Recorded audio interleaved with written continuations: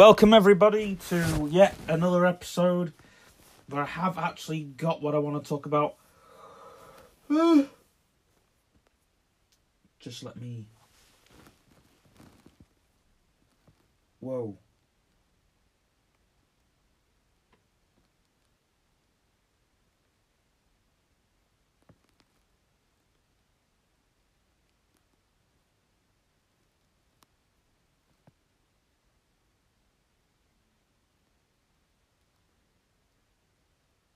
That is some toenail.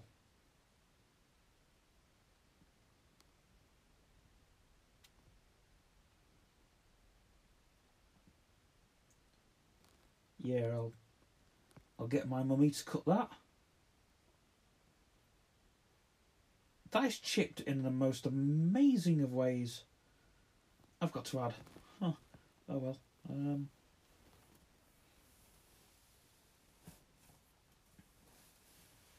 I mean, it is soft enough for me to kind of go, Mother, can you cut my toenail now? But I'll ask her, she can cut it tomorrow. It's not a big deal. But oh boy, that is a sore toenail. Right, I want to discuss something on this podcast.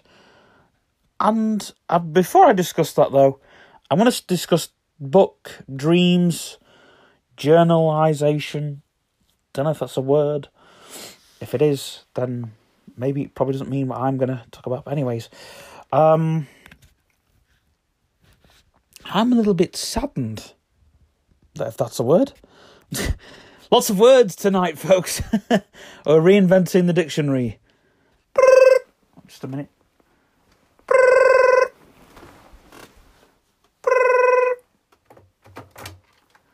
Hello?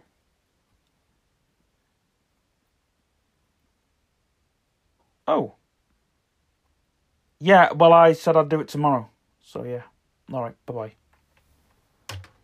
My toenails are hurting me, though, so I will kind of get Mother, to do them, to make sure she does them.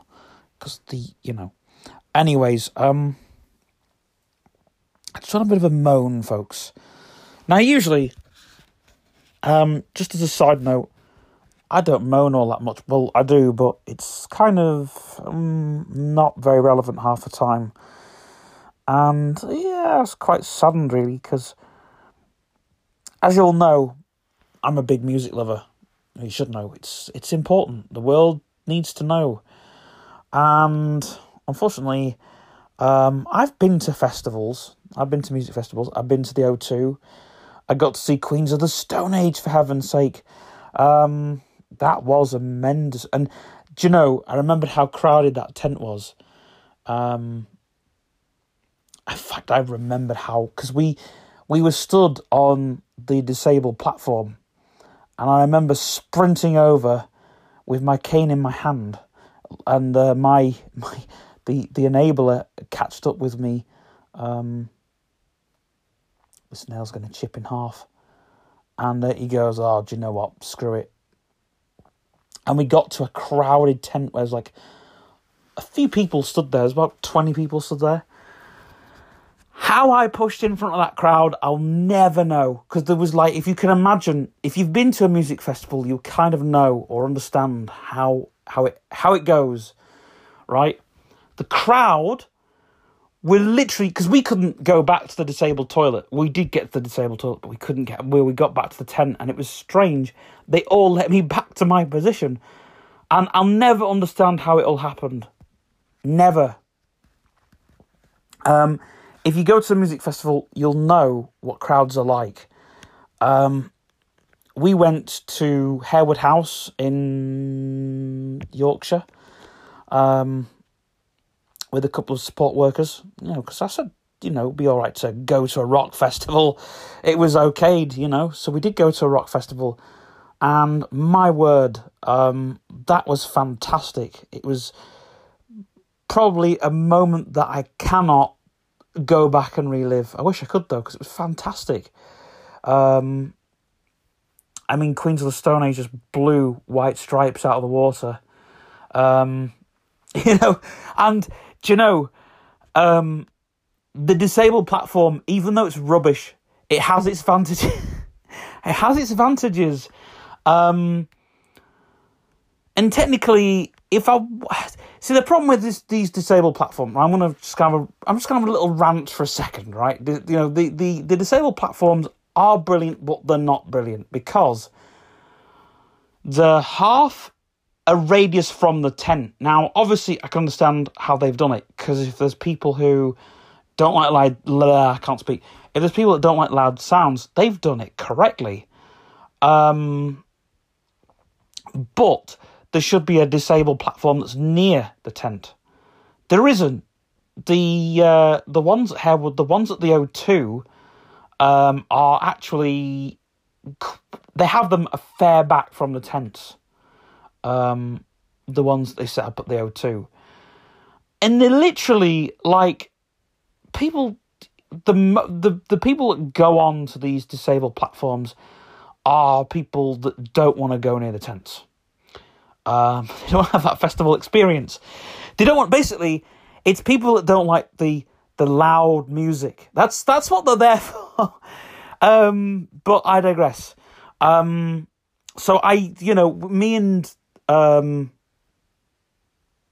me and Nick, I'll name the enabler. I'll name this guy because he was fantastic. We used the disabled platform but he was thinking on my thinking towards like when Queens of the Stone Age were on, because he was like, how did you get near the stage? How did you get near the stage? And seriously, I was right near the barriers. And again, if you understand how festivals work, I was right near. I could see the band, but Queens of the Stone Age are a band that I advise you go see live, because they are bloody brilliant. I don't know if they're the same live, but when I went to see them live, they were freaking brilliant, And it was raining, but you know what was strange? The rain was bouncing off the tent. It was like an effect. I was like, I'm sure, when Nick was explaining it to me, it was like, that sounds like an effect that the band added, The way he was describing it was like some effect that the band added. But I can reassure you, it was no effect, because the rain was really heavy that day, and there was lots of mud. So yeah, I got to experience that, and White Stripes came on, and they weren't brilliant, so we walked back to the disabled platform, and the White Stripes were good, but they were a bit of a disappointment to watch live, because you hear them in the studio, and you think, sure, there's more people in this band, and then they go on stage, and it's like, you can tell there's two people. But it's I don't know, it's one of those, and sort of, I don't know, Jack White, isn't as energetic as you would think on stage. Sometimes, I don't know, that's just my opinion, but I still enjoyed the White Stripes. At least I got to see them live while they were still going. So yeah, I got to see the White Stripes live. But when you want to go see sort of like a DJ live, that's a bit difficult, isn't it? That is difficult in it, unless they're playing, I don't know, unless they're playing at the Philharmonic, where it's probably going to be like less crowded and they're going to be seats. But seriously, you don't. But if you're going to go see a DJ live, it's going to be difficult to listen to a DJ doing his thing while you're sat down on one of those nice comfy chairs. You're going to want to get up and jump at some point. That's kind of the thing. I mean, I know. I don't know. I'll have to check. They probably do have DJs on at these like concert places. you know, so you can sort of sit down and watch them. I wouldn't really want it, to be frankly fair, I wouldn't be sitting down to watch it. I'd be sitting down, you know, while they're warming up, obviously, you know, be sitting down while it's sort of, while they're setting up and everything, but once the actual thing happens and the atmosphere's, you know, all electric, you don't really want to be sat down for that, do you? You know? It's just one of those. I mean, it's like, I have actually been told off at gigs, you know, where they've had seats and they're playing a really good song and I'll stand up. It happened at Ian Anderson's concert. I got told off by one of the ushers. You know, sit down. It's strangely, you know, and I'm being serious, you know. It's not like the Martin Knopfler one where we all got to stand up, because literally everybody. It's like, you know, what's the point of having a seat? You know, it's all right. Okay, I understand if your feet are aching, that's understandable. You know, you sit down, but yeah, but seriously, I think if you was to go and watch a DJ at the Philharmonic Hall, you would have to sort of stand up and then turn your back to the stage somehow, because it's the Philharmonic, isn't it? You know, it's they have those like posh, comfy seats in there. I've been there quite a few times actually. You know, they have those posh, comfy seats in there. And the Philharmonic's not really a place you want to go watch a DJ, to be frankly fair. But, you know, if it's a safe place and it's, well, I'm not going to say it's going to be crowded, because getting in and out the Philharmonic Hall is, you know, but it's doable, I suppose. Maybe there might be. I might have to look. But yeah. It's going to be different to some rowdy bar, isn't it? Or club or etc. The only problem is you don't really get the atmosphere as much, which is a problem that you find. But, I don't know, the atmosphere is kind of lights and smoke machines and lasers and all the rest of it. Which is technically why I'm trying to walk away from functions, so I can play with lasers and smoke machines. I don't know. That's a bit more. There's a bit more to it than that. You know, it's I can play with the coolest drum machines. No, it's not that either. I don't know. I always think as well that, I don't know, when you go to a disco, people don't do much. I'll discuss that in a minute. But back to watching a DJ live, you don't really get to do that, really. You don't really get to go, and I think dance music's one of those you've got to just enjoy at home. Yeah. It's one of those that you have to enjoy at home. I don't know. I would love to go to like a dance music gig or something. I don't know. I might see how much a backstage pass is. Because, right, you pay for the backstage pass. I mean, that's gonna be sort of, if you paid for that, you could get in backstage, and not only that, you could probably stand on the stage. And it's not like I'd want to interfere with the DJ while he or she is playing. But you're with the action. It's like, you know, with dance music, it's different. You know, it's like, you know, with heavy metal and classical, you know, you get to take your guitar or whatever. But with dance music, it's different. I think if you get a chance to sort of stand next to the DJ, you know, you'd be, you know, to sort of, while they're on stage, that would be very magical. You know, that would just be like the magicalest moment ever, because you're sort of watching, you're sort of looking down on the crowd. That'd be a fantastic moment, because I personally would love it. Now, as a DJ myself, it'd be different because you're watching someone else do what someone's doing. But you could stand on the stage and you could pretend. And it'd be like, not only would it be like, because people in the crowd, they're too busy throwing their hands in there. You could just sort of admire what's going on and you could just sort of take it all in. You go, wow. And you could watch the people. And even when they do that thing where they throw themselves off the stage, you'd be like watching, going, wow, that's amazing,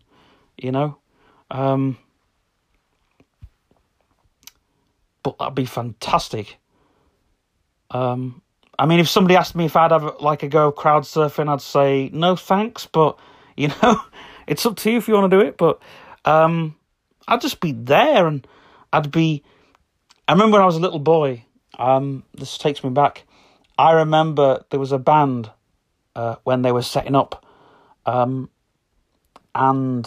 when they were warming up and doing their sound checks, they had to let me have a go of their equipment. But when they were on stage, I was allowed to stand by the guy who had a drum and bass machine.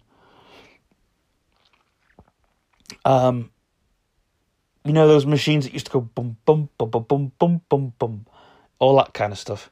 You don't see them as much now, but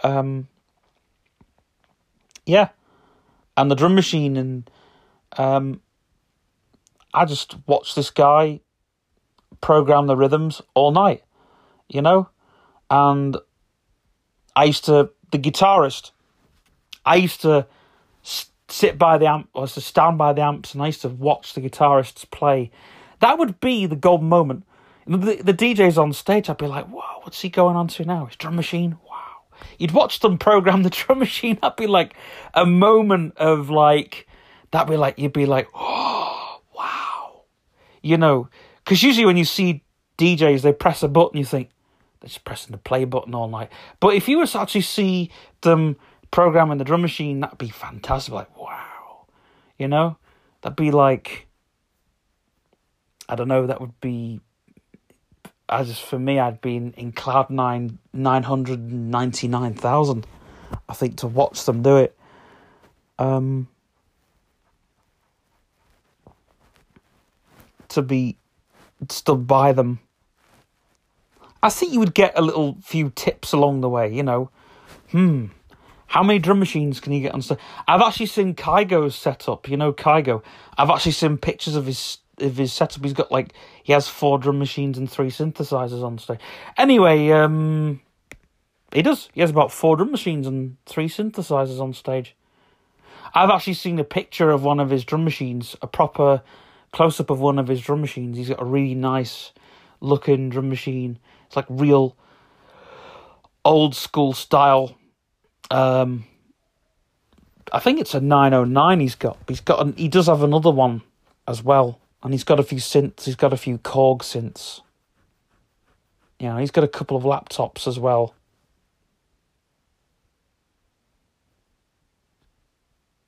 I'm going to go, because I'm going to get my ginger beer. Stop recording.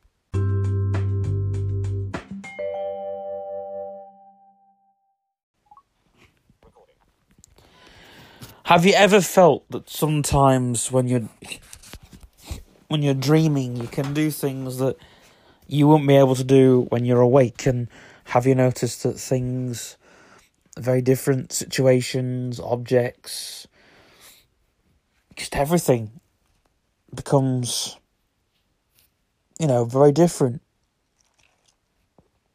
and how you can screw up a situation within seconds. You could sort of do that in real life, but in dreams it's hard to, it's easier to do it in dreams than it is, it's kind of like, I don't know, a shortcut to do it. But I actually found this week that meditation is more powerful, actually. I've been doing some spiritual stuff in meditation. A lot of people have been doing. Now, you don't have to do spiritual meditation. I've been doing some other meditation just before I start my day to kind of help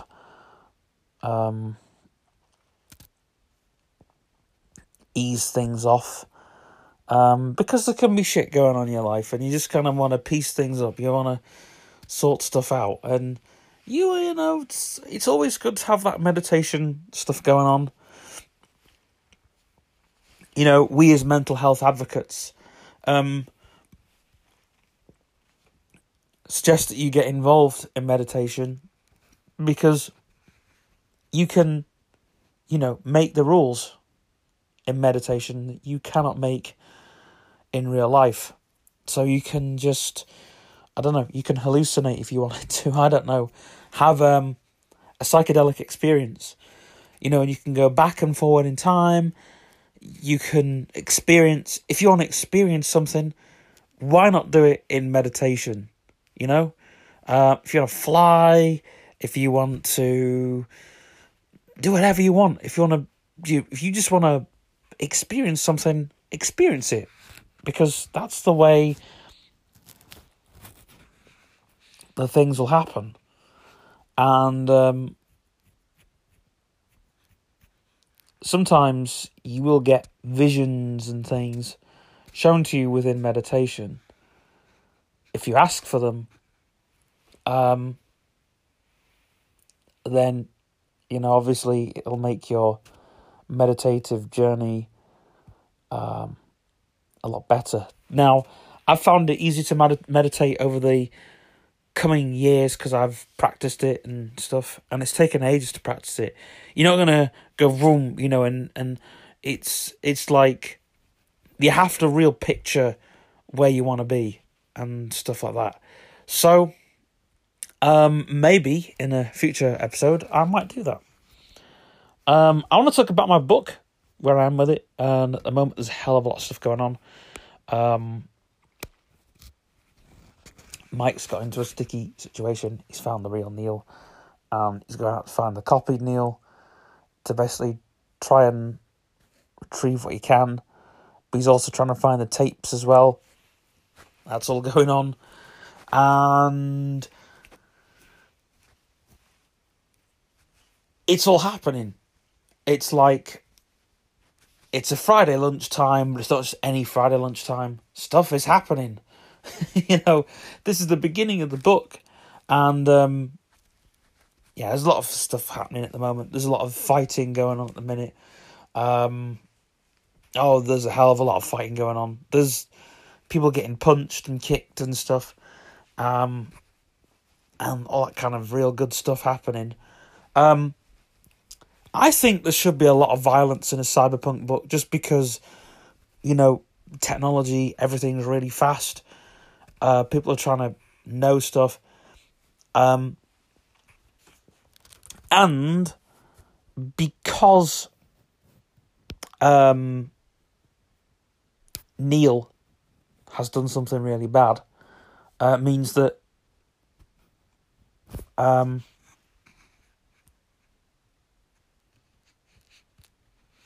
well, it's not necessarily bad because he's copied his memory, but they also know that Mike is looking for somebody. They also know that, and these hackers, you know, the good hackers, are going to help Mike in this bad situation because he's fighting the bad hackers, and you'll know that, like, they're guarding the Daily Blob, and they're after the Daily Blob. Now, unfortunately, the Daily Blob gets deleted, or some of it does, but not all of it. It's a bit like the Matrix, isn't it? But of course, if you don't delete things properly, you can retrieve it. But also, people know Mike by his facial recognition, and also just all the kinds of things in that. His blood recognition, his DNA, all that kind of stuff. So it's you know, a cyberpunk book. It's real messy. It's real, you know. It's the traces of crap that you leave behind. There's not just the footsteps, but everything right down to the the pure feces, man. That's how a cyberpunk book should be. You know, the pure attitude. And these hackers, the good hackers as well as the bad hackers, they don't care for whatever. They don't care for each other. Well, they only care for what they want, and that's something that they should care for. And so they should help other people out getting all the stuff they want. I mean, it's like, imagine you want something from a shop, right? That's closed. And you sort of stay in there after closing time. You're going to steal that thing and then get it to that person. That's how we see hackers. Also, we see hackers as helpers. So say it's like after closing time, they're going to sort all the paperwork out and do the receipts and whatever that needs doing in that place. Now, hackers do that also. And you will learn that sometimes people need to help other people out. In bad situations and in good situations. Because that's what people do. You know, they help other people out. And unfortunately, the bad people have to help the good people to get what they want too. If you know what I mean. In this book, it's mostly about data. The whole thing's about data. But it's attitude to what we have, what can you get? And that's where it gets a bit grimy, you know? It's like what you can get, what you don't have, things you don't have, but in actually you do have something that somebody wants. If you've got something that somebody wants, they're going to freaking try and kill you for it, you know? They're going to try and fight you for it. So most of the fights in the book, and, you know, it's quite violent because it's like punches and kicks, and then it's like people grabbing rifles and pistols and stuff like that happens. So, you know, the stuff like that happens. I thought I've got to have guns right at the beginning of the book because, you know, we like shooty action.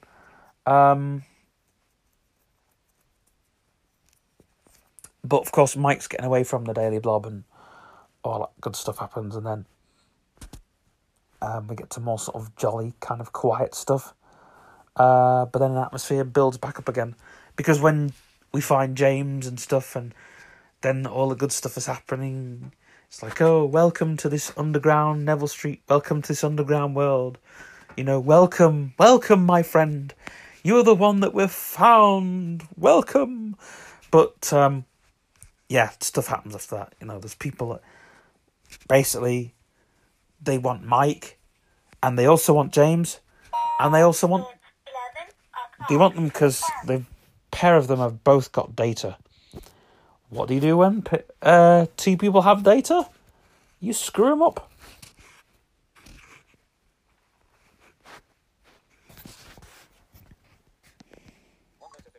Stop recording.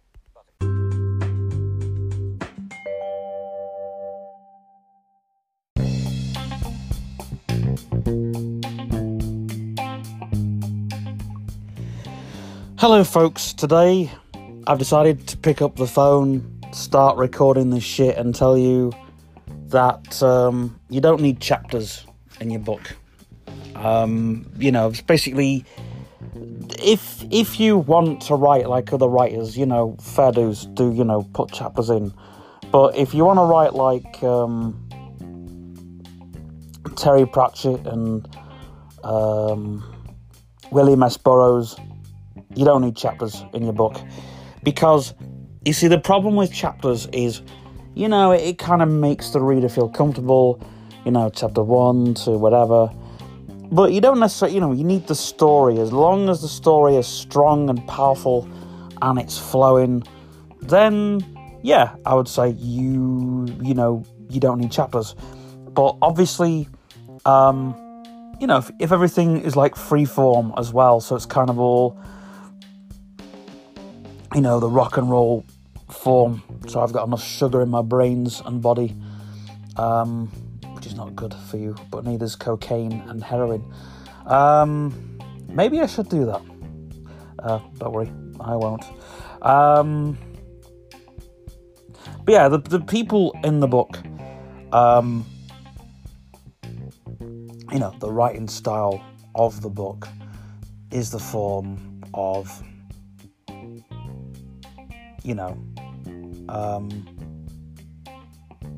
whatever the book may take. So,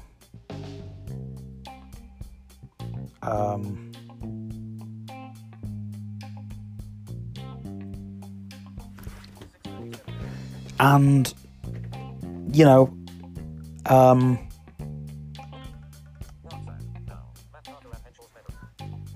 and yeah, so that's basically what will happen.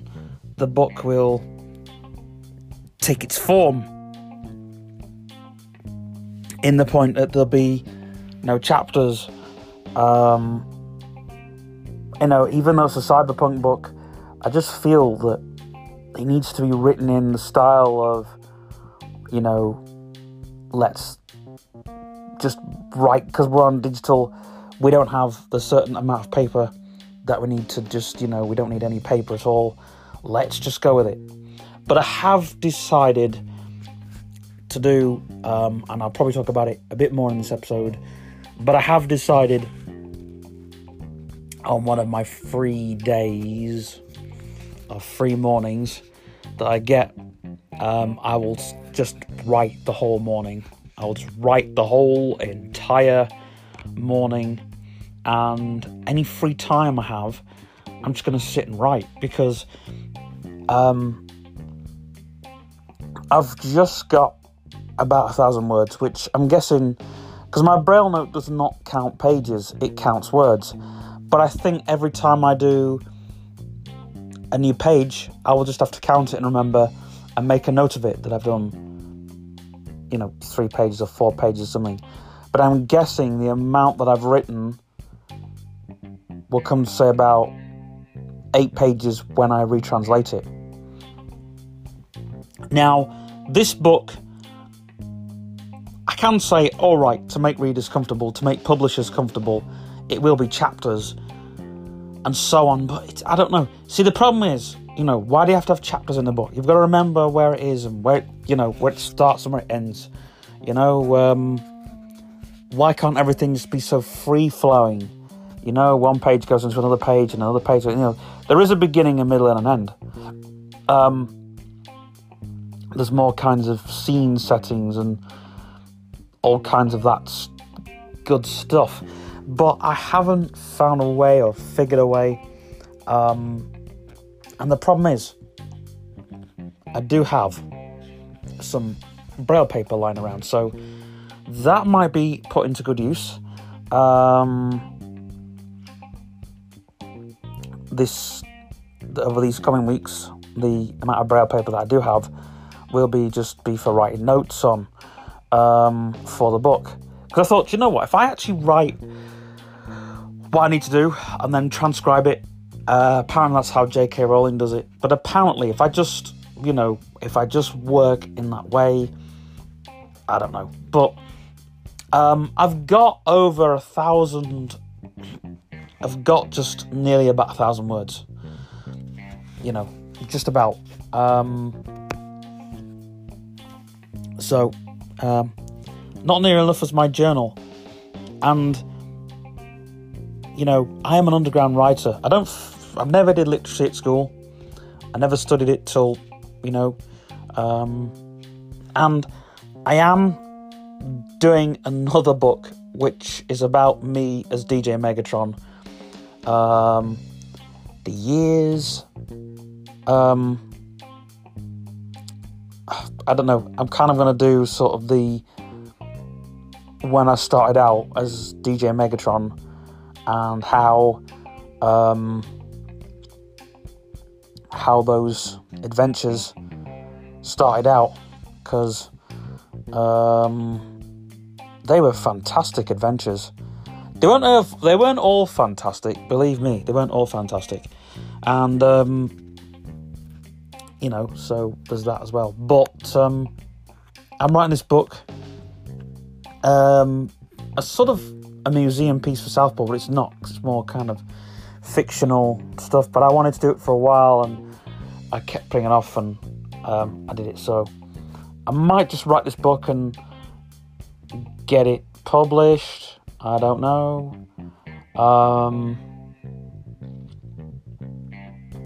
But there is a lot of me in this book, and it's kind of, what would it be like? It's kind of video game sort of elements to it. I don't know.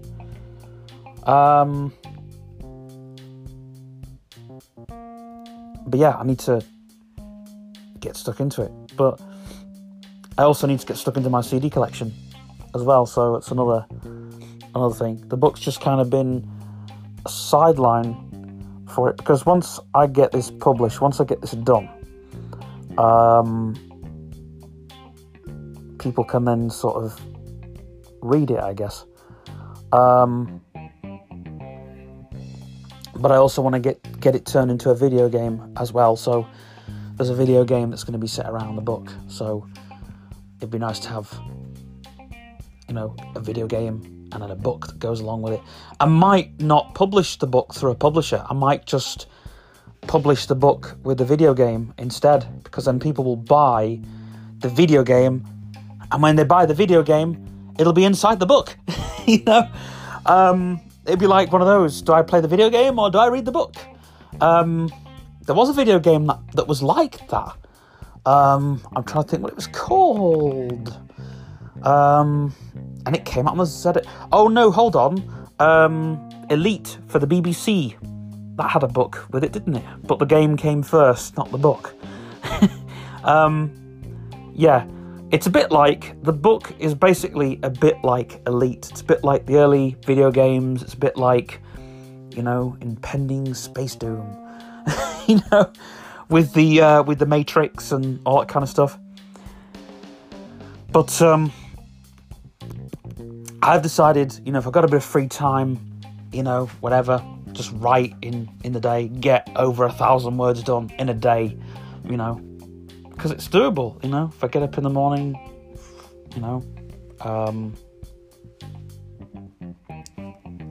whatever, blah, blah, blah, and then book.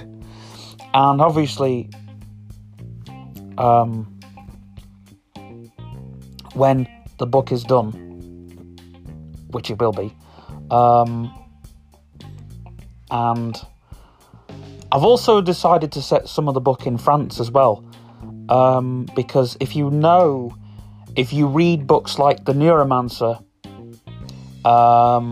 which some of my research is based off, you'll know that some of it's based in different parts and different areas. Even though there'll be a lot of parts based in Liverpool and Manchester in the book, there'll be some parts where there's, where it mentions France and stuff like that in the book. But, there won't be too much of France being mentioned in the book.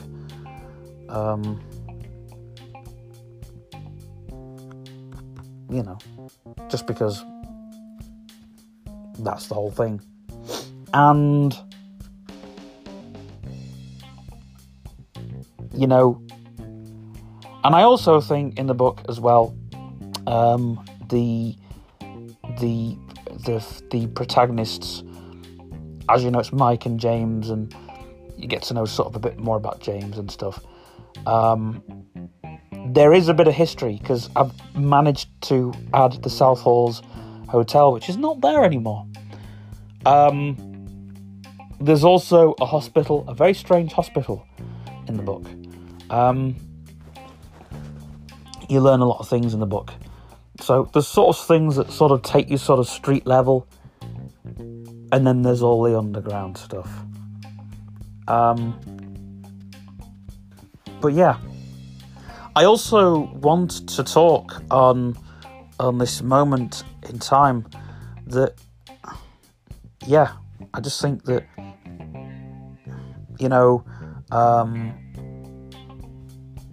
that I really, really want to focus on this book. It's like, I've been reading The Neuromancer, and it's like, there's so much about technology. You know, you've got elderly people that are against technology. So I think it's good to have those types of people in the book, you know? People that won't go near technology. They're the ones that will be the most affected, because they're the ones that technology will attack in years to come. I mean, I've got a couple of people I know. I'd love to tell them that, unfortunately, you are online. It's, you know, your medical records, they're online. You know, what happens if they get hacked? People never think about that, of course. These people that don't want to use the internet at all and are so against the internet. You know, if I was against the internet and so against the internet, well, for one, I wouldn't be doing this podcast. But for two, I wouldn't want my medical records anywhere near the internet. I would make sure that there's no face recognition software. I'd make sure that my house isn't on Google Maps. So I'd make sure, and, you know, because you'd get people, you'd say, like, you know, you could go to a family friend and say, can you just make sure our house isn't on the Google Maps? And I'm sure there's a way you can get it taken off. There are wills and ways, you know. There's you know, certain things. There are ways and wills of things being done, but I love it how people are so oblivious to the online world that they are actually, you know, that they're in. You know, if people go to the supermarket, don't think for 1 second those CCTV cameras know who they are. Just by facial recognition. That's the world that we are living in now. You know, cameras are everywhere. And people say to me, oh, well, you know, people can't be filmed without their consent. Well, yeah, they can, you know, that's you know, but if you walk into a place and it's got CCTV cameras, that's another story for another day. But this book does reflect on the people that are so blind to what they're doing. You know, they walk in a supermarket every day. Somebody somewhere will snap them on a mobile phone. Dash cams, and I love this one. When people say, "Oh, these dash cams aren't taking pictures of me," you don't know what people do with dash cams. You really don't, and technically, you don't want to know. You know, which is why when you're in the street, just think, someone is filming me today. Someone's going to take a picture. That's how I think. You know, I'm not bothered if someone takes a picture of me or films me, because I understand that's how the outside world is. Yeah, the internet is a very dangerous place. It's not as dangerous as people think it is. That's another thing in the book. The other piece of thing that I wanted to put, it's kind of annoying, but I wanted to put it in anyways, was, you know, if anyone goes near the internet, they could get harmed physically by viruses that come through and harm people. Now, unfortunately, we haven't got to that stage yet, but, you know, could happen. You know, radioactivity. They always tell us. I remember the classic when I was a kid, and people used to say, "Oh, if you put a mobile phone near your ear, you'll get, you know, radiation, cancer, whatever, brain cancer." By Jove, radiation is literally in the air as we walk around. You know, you have Wi-Fi routers now. You have, yeah, it's just laughable now. But I remember back in the day. I mean, those AirPods are the worst, but you know, I won't get onto that. Plus, they're horrible to wear for long periods of time anyway. So why would you wear something that's going to be horrible? You know, it's gonna hurt your ear before you get brain damage. Anyway, gosh, my word. But yeah, I just think that, well, everything's bad for you in a way.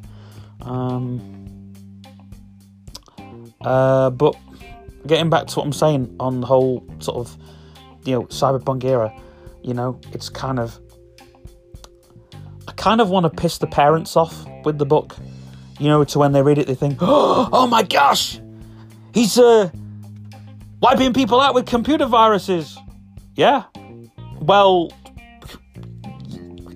don't you think that's what's actually happening? I want to actually tell people that the elderly generation, that they're so oblivious. It's like they're walking across the road with their eyes closed. That's literally how it is. It's like they're going out on the street with their eyes shut and just walking across the road, not even thinking what's coming at them. And,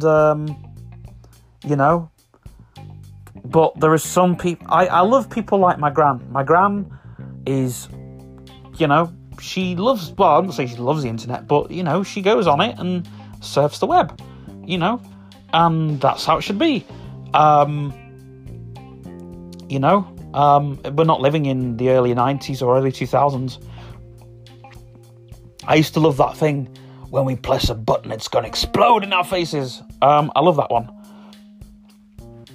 But, technically, when I get a computer, I have to fiddle with it, because that's how I learn my way around a computer. And it's the same with the web. I've got to know my way around it. And technically, I don't know my way around every single corner of the internet, but... and by Jove, there are some alleyways on the internet. But it's just like going out into the street, and the book symbolises that in quite a few things.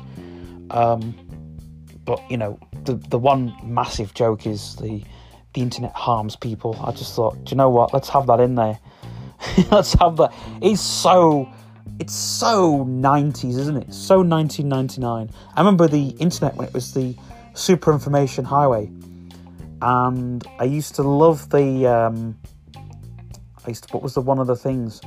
Apparently, that when the internet chat rooms came around, apparently that,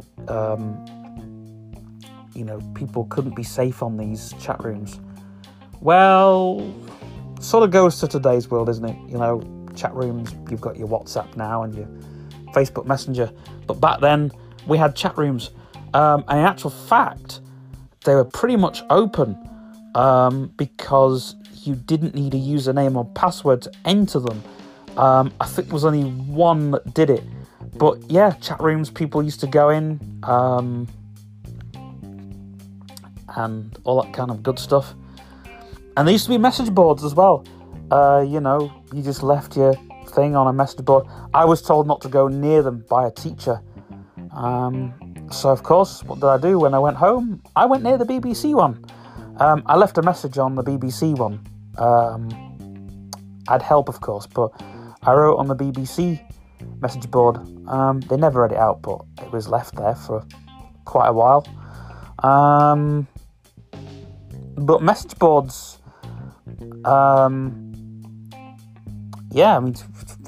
we've gone more to social media than, but... Message boards, remember them? Probably people don't. I think they were a lot more better message boards, because, you could go into the actual website that had a message board. You could go to, the BBC one. I don't know if they still exist. I'll have to have a look. See if message boards are still a thing. But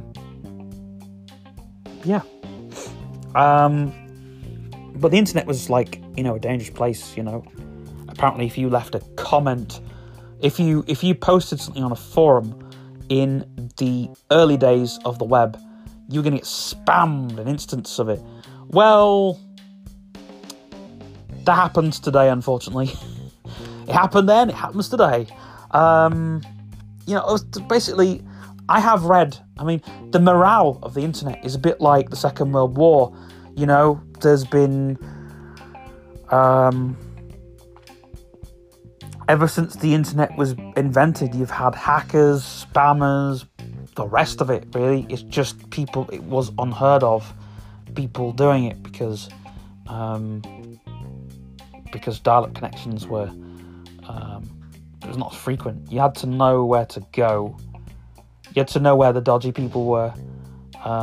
you also to know that you would, people didn't know that they were going to be hacked. It's not like today's world. I'm going to get hacked with an instance. But yeah, people could get hacked.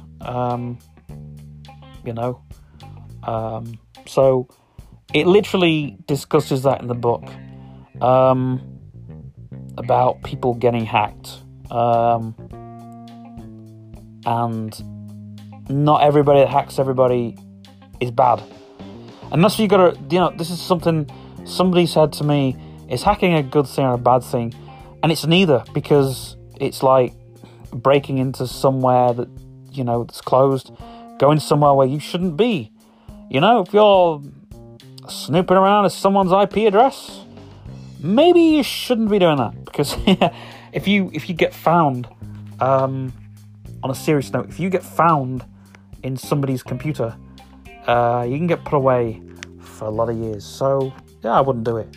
But if it's a friend and they're all right with you basically snooping around in their business, then yeah, it's fine with them. But people used to hack people to solve their problems. Now we've just got screen sharing. Apple had the best way around that. But, I think hackers can solve problems. They can get in there. It's like they know where to go. They know their way into somewhere. They know through even locked doors. They know how to get in. They know every code. They know every way. They know how to break every single lock and hotwire everything. And not only that, they can still help you in the long run. And hackers, they even break rules to hack, to help people. And that's happened in real life. People have gone into networks. Microsoft used to hire hackers to solve their problems. Not necessarily a good thing, but also that, you got to thank some of these security companies now for hackers. There was a documentary I watched a while ago, and there were these two hackers. One of them he knew how to get into like the mainframes of a bank, and he stole a huge wad of money, right? He got caught and banged up for it, but now he's building security. He's making security software, and he's making things real secure. So the hackers, not only are some of them dumb and stupid, which, you have to be clever to be a hacker, but not only is like even the bad ones, some of them help to get what they want. And I think some of the baddies should be turned into goodies. They join once they were hacking somebody to get what they wanted for their benefits. Now they're helping somebody to stop them being corrupted.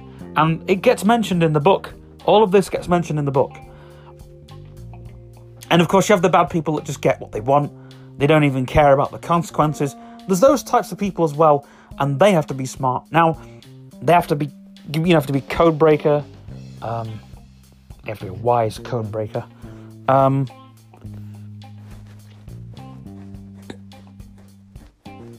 And you have to also be a wise thingy as well.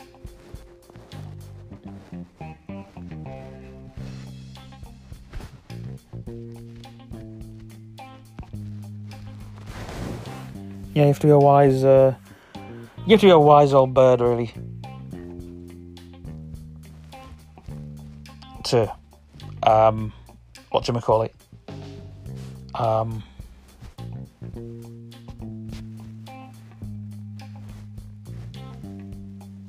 Yeah, you gotta be a wise old bird to crack all the cracks.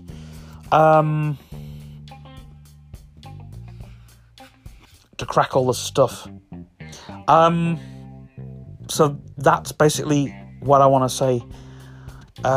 Is that the bad people have to be wise to know what they're doing. Do hackers have guns?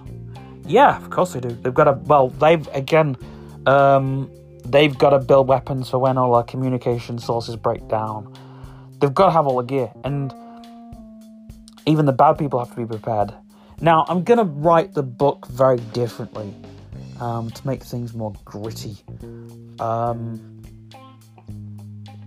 I've sort of going to go back to the beginning of the millennium to get this book all kind of, the way it needs to be. So, just like for it to be like so ahead of its time. But yeah, in the book we've also got some devices which I've invented. One of them is the brain recorder. It's brilliant. You can record your dreams with it. You can record your thoughts with it. You can copy your brain. And that's what Neil did. You can you can record your brain, and you can you can even, if you're smart and clever, you could have the parts from your brain, recordings from your brain, put into another human brain, put into another human body. There you go. You got a copy of you. And yeah, there's also a human printer in the book, which prints out humans. There isn't too much of it mentioned in the book because it doesn't need to be mentioned. It's very technical, and it's only mentioned once in the book. Do the bad guys have this? Well, you have to wait and see. What else is there in the book? Supercomputers are mentioned. Again, I've not made them up. There's lots of them. Cloning devices.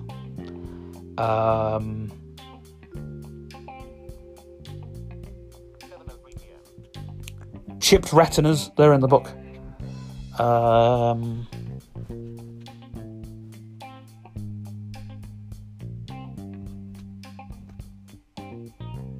Virtual helmets, they're in the book. I'm trying to think something else that I've actually made.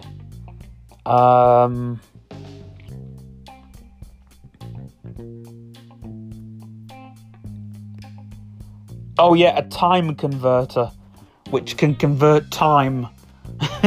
Again, it's not mentioned all that much, but yeah, it does get mentioned. So basically, people can be in two places at once, or three places at once.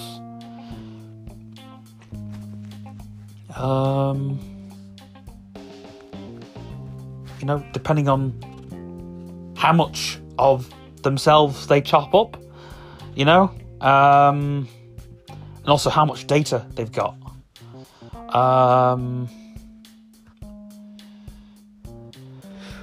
There is a device for making cells and all that kind of stuff. There's devices for making other bits and pieces. It really doesn't get mentioned in the book, some of these devices that I've invented, because it gets too technical and it's not all in the book. There is a device in the book which, you could disguise other things. I've left that bit in because the hackers, again, if they want to be smart, they could make a building into a cash machine. They could make a mobile phone into a toothbrush.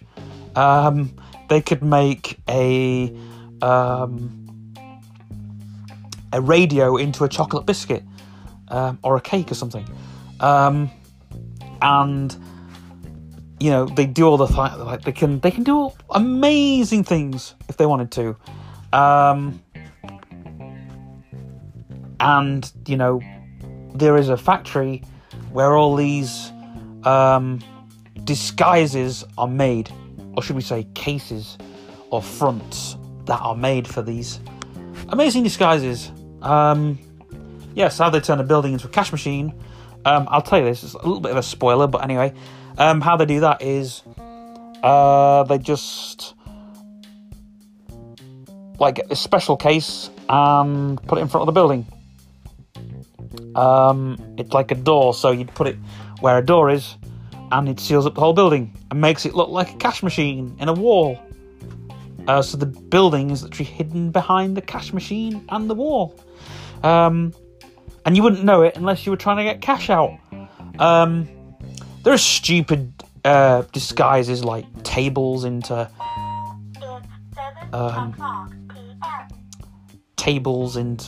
arcade machines and all that stuff. Oh, and by the way, there's computers hidden in tables as well in some of the book. You know, cloud computing. That is mentioned throughout the book as well. Because again, cloud computing, data. You can take it with you anywhere. I listened to a podcast once where somebody said, wouldn't it be good if you just, by your fingerprint, you'd log into the device. Everything would be there. All your games, all your music, all your videos, all your contacts. You know, it's like somebody on the bus, if you just wanted to borrow their phone, it would then swap out their login. You would just put the fingerprint in. It would be your login, so that would be your phone. You know, you could easily, you know, you wouldn't have to steal a phone anymore. You could go, hey, do you like my cool phone? And then you could give it them and then be like, yeah, I know, I've got the very same phone. Look at all these cool games. That get mentioned in the book a fair bit, you know, where people walk up to a table, sit down, swipe their finger over a thing, and they've got all their stuff is right in front of them. No paper, no... I mean, you could literally just carry your CD collection, your vinyl collection, your cassette collection, your pictures, your books, your contacts, your phone books, your address books. Literally, there will become a time when you don't need to carry anything. You just take yourself to somewhere, to a library, and you just sit down at a computer and you just log in to your thing, and there it all is. You know? You'd be saying to someone, I've got this, I forgot my laptop today. Can I just use this computer? And they'd be like, wow, where did you get that computer from? This is all on my computer at home, but, you know. It's getting like that now a little bit. You know, Spotify, I carry my CD collection around with me everywhere. Which is a bit uncool, but hey-ho. In the book, there is strange things you can do, like float down steps. I wanted to have some surreal bits mentioned in the book. You know, fighting in midair and all that good stuff. I just think it's really, really cool. Unfortunately, in the book, it has to be described in so much, you know, to actually make the reader think that they're actually being floated in the, you know, in midair, to fight in midair and all that kind of stuff.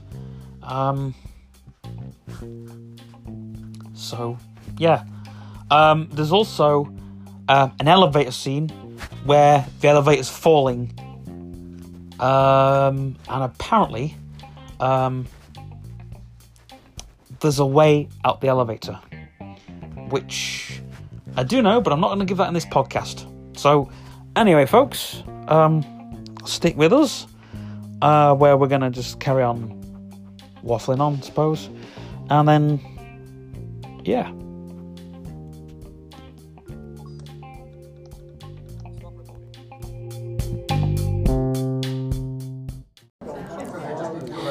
Well, hello, folks, and welcome to my podcast episode.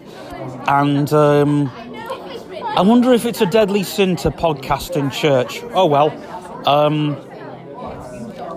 I'm trying to compete with some people who do podcasts, and this morning's service was it hit a nerve, the Bible passage in the service this morning. It was about Jacob wrestling with God.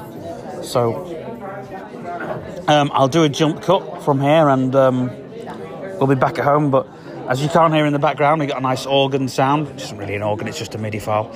We've got some people chattering in the background. That's, you know, just women chattering in the background. There's other people chattering in the background too, and we'll be back with you later on.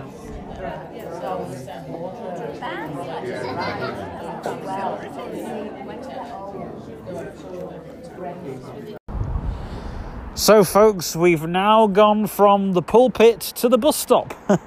And I'm a bit annoyed because I've missed my girlfriend again. And I am really annoyed. So I'm just hoping that she messages me back.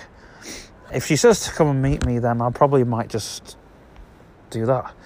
But she's got quite a few minutes yet, so I'm just waiting for another text to come through. Just let me see if I sent that. I can do that.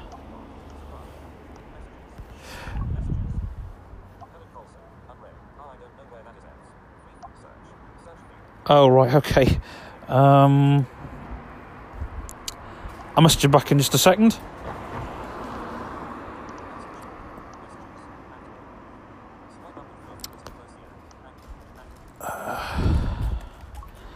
In fact, just let me pause this recording. There'll be a sort of sudden jump cut where we head to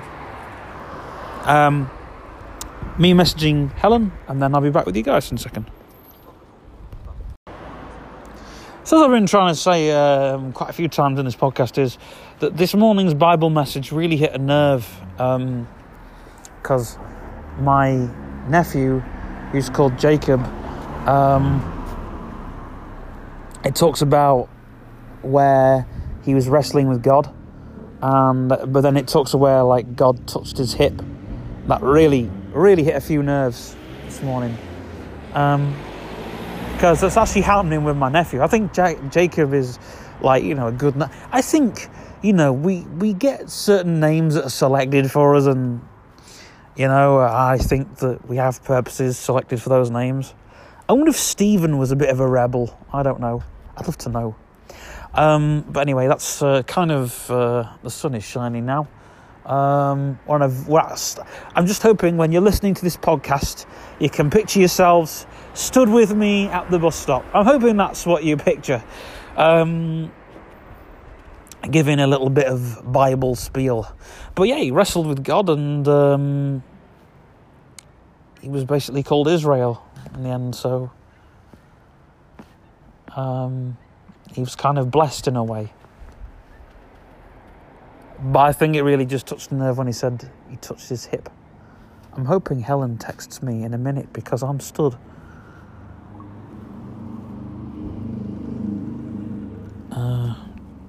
It's not showing me the notifications on the home screen.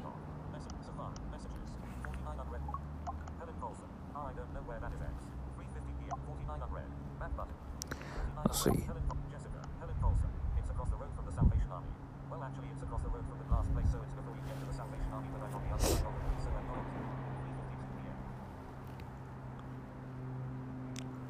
Yeah, that's my message is still... Oh, she's got it anyway. That's besides the point. So yeah, there was a bit of Bible spiel.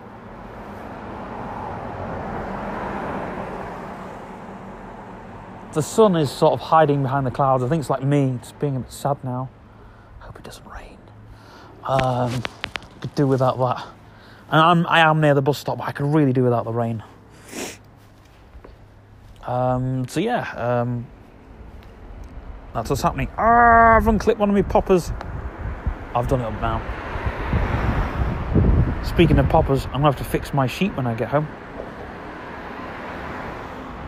So, and when I get home, I'm just going to crash. Because it's been a rush.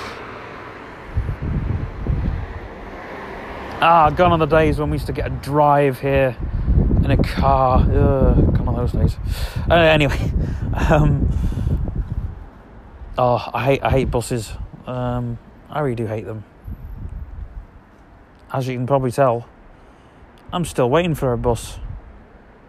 It'll take an hour. And then I've lost a good part of my afternoon, really. I don't want to work on my book at all till tomorrow. Oh, is that bus coming? No, it's not. It's just my Do you know what? I'm going to sit on this this pole here. That's the best. That's the best seat. And then when the bus comes, I can. How far am I from the road? Am I? I'm very near to the road, but I'm not very near to the road. I'm sat on the little what do you call it? It's like a GPS thing at the end of the bus. So yeah. Wow. There's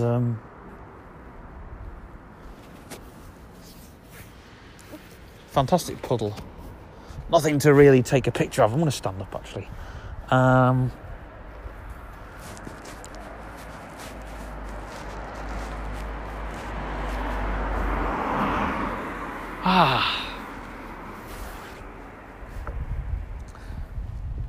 So yeah, my book's getting good. I'm in a fight scene at the moment. I'm writing my fight scene, and it's really good. It's we're fighting against the guards at the moment, and we're basically, yeah, we're fighting real hard against them guards.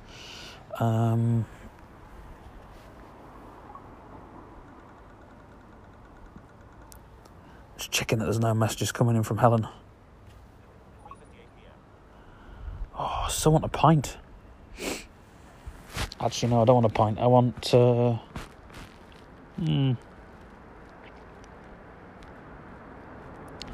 going to get into town. And I'm probably going to grab something, I think. I don't know. But yeah, I'm in a fight with the guards at the moment. So, I'm going to write before I go to bed because...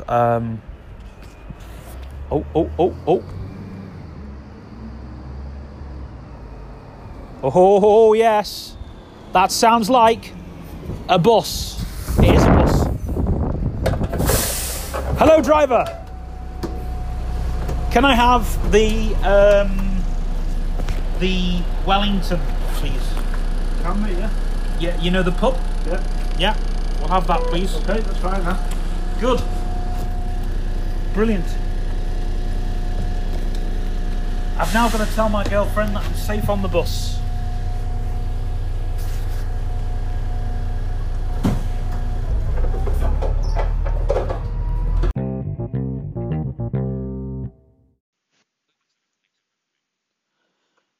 Now, I don't know how good this is going to be,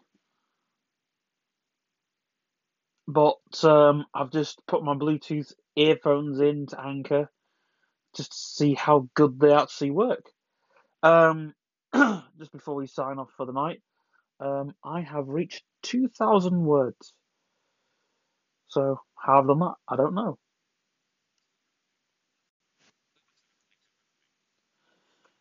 Now, I don't know how good this is going to be, but I've just put my Bluetooth earphones in to Anchor just to see how good they actually work. Just before we sign off for the night, I have reached 2,000 words. So, how I've done that, I don't know.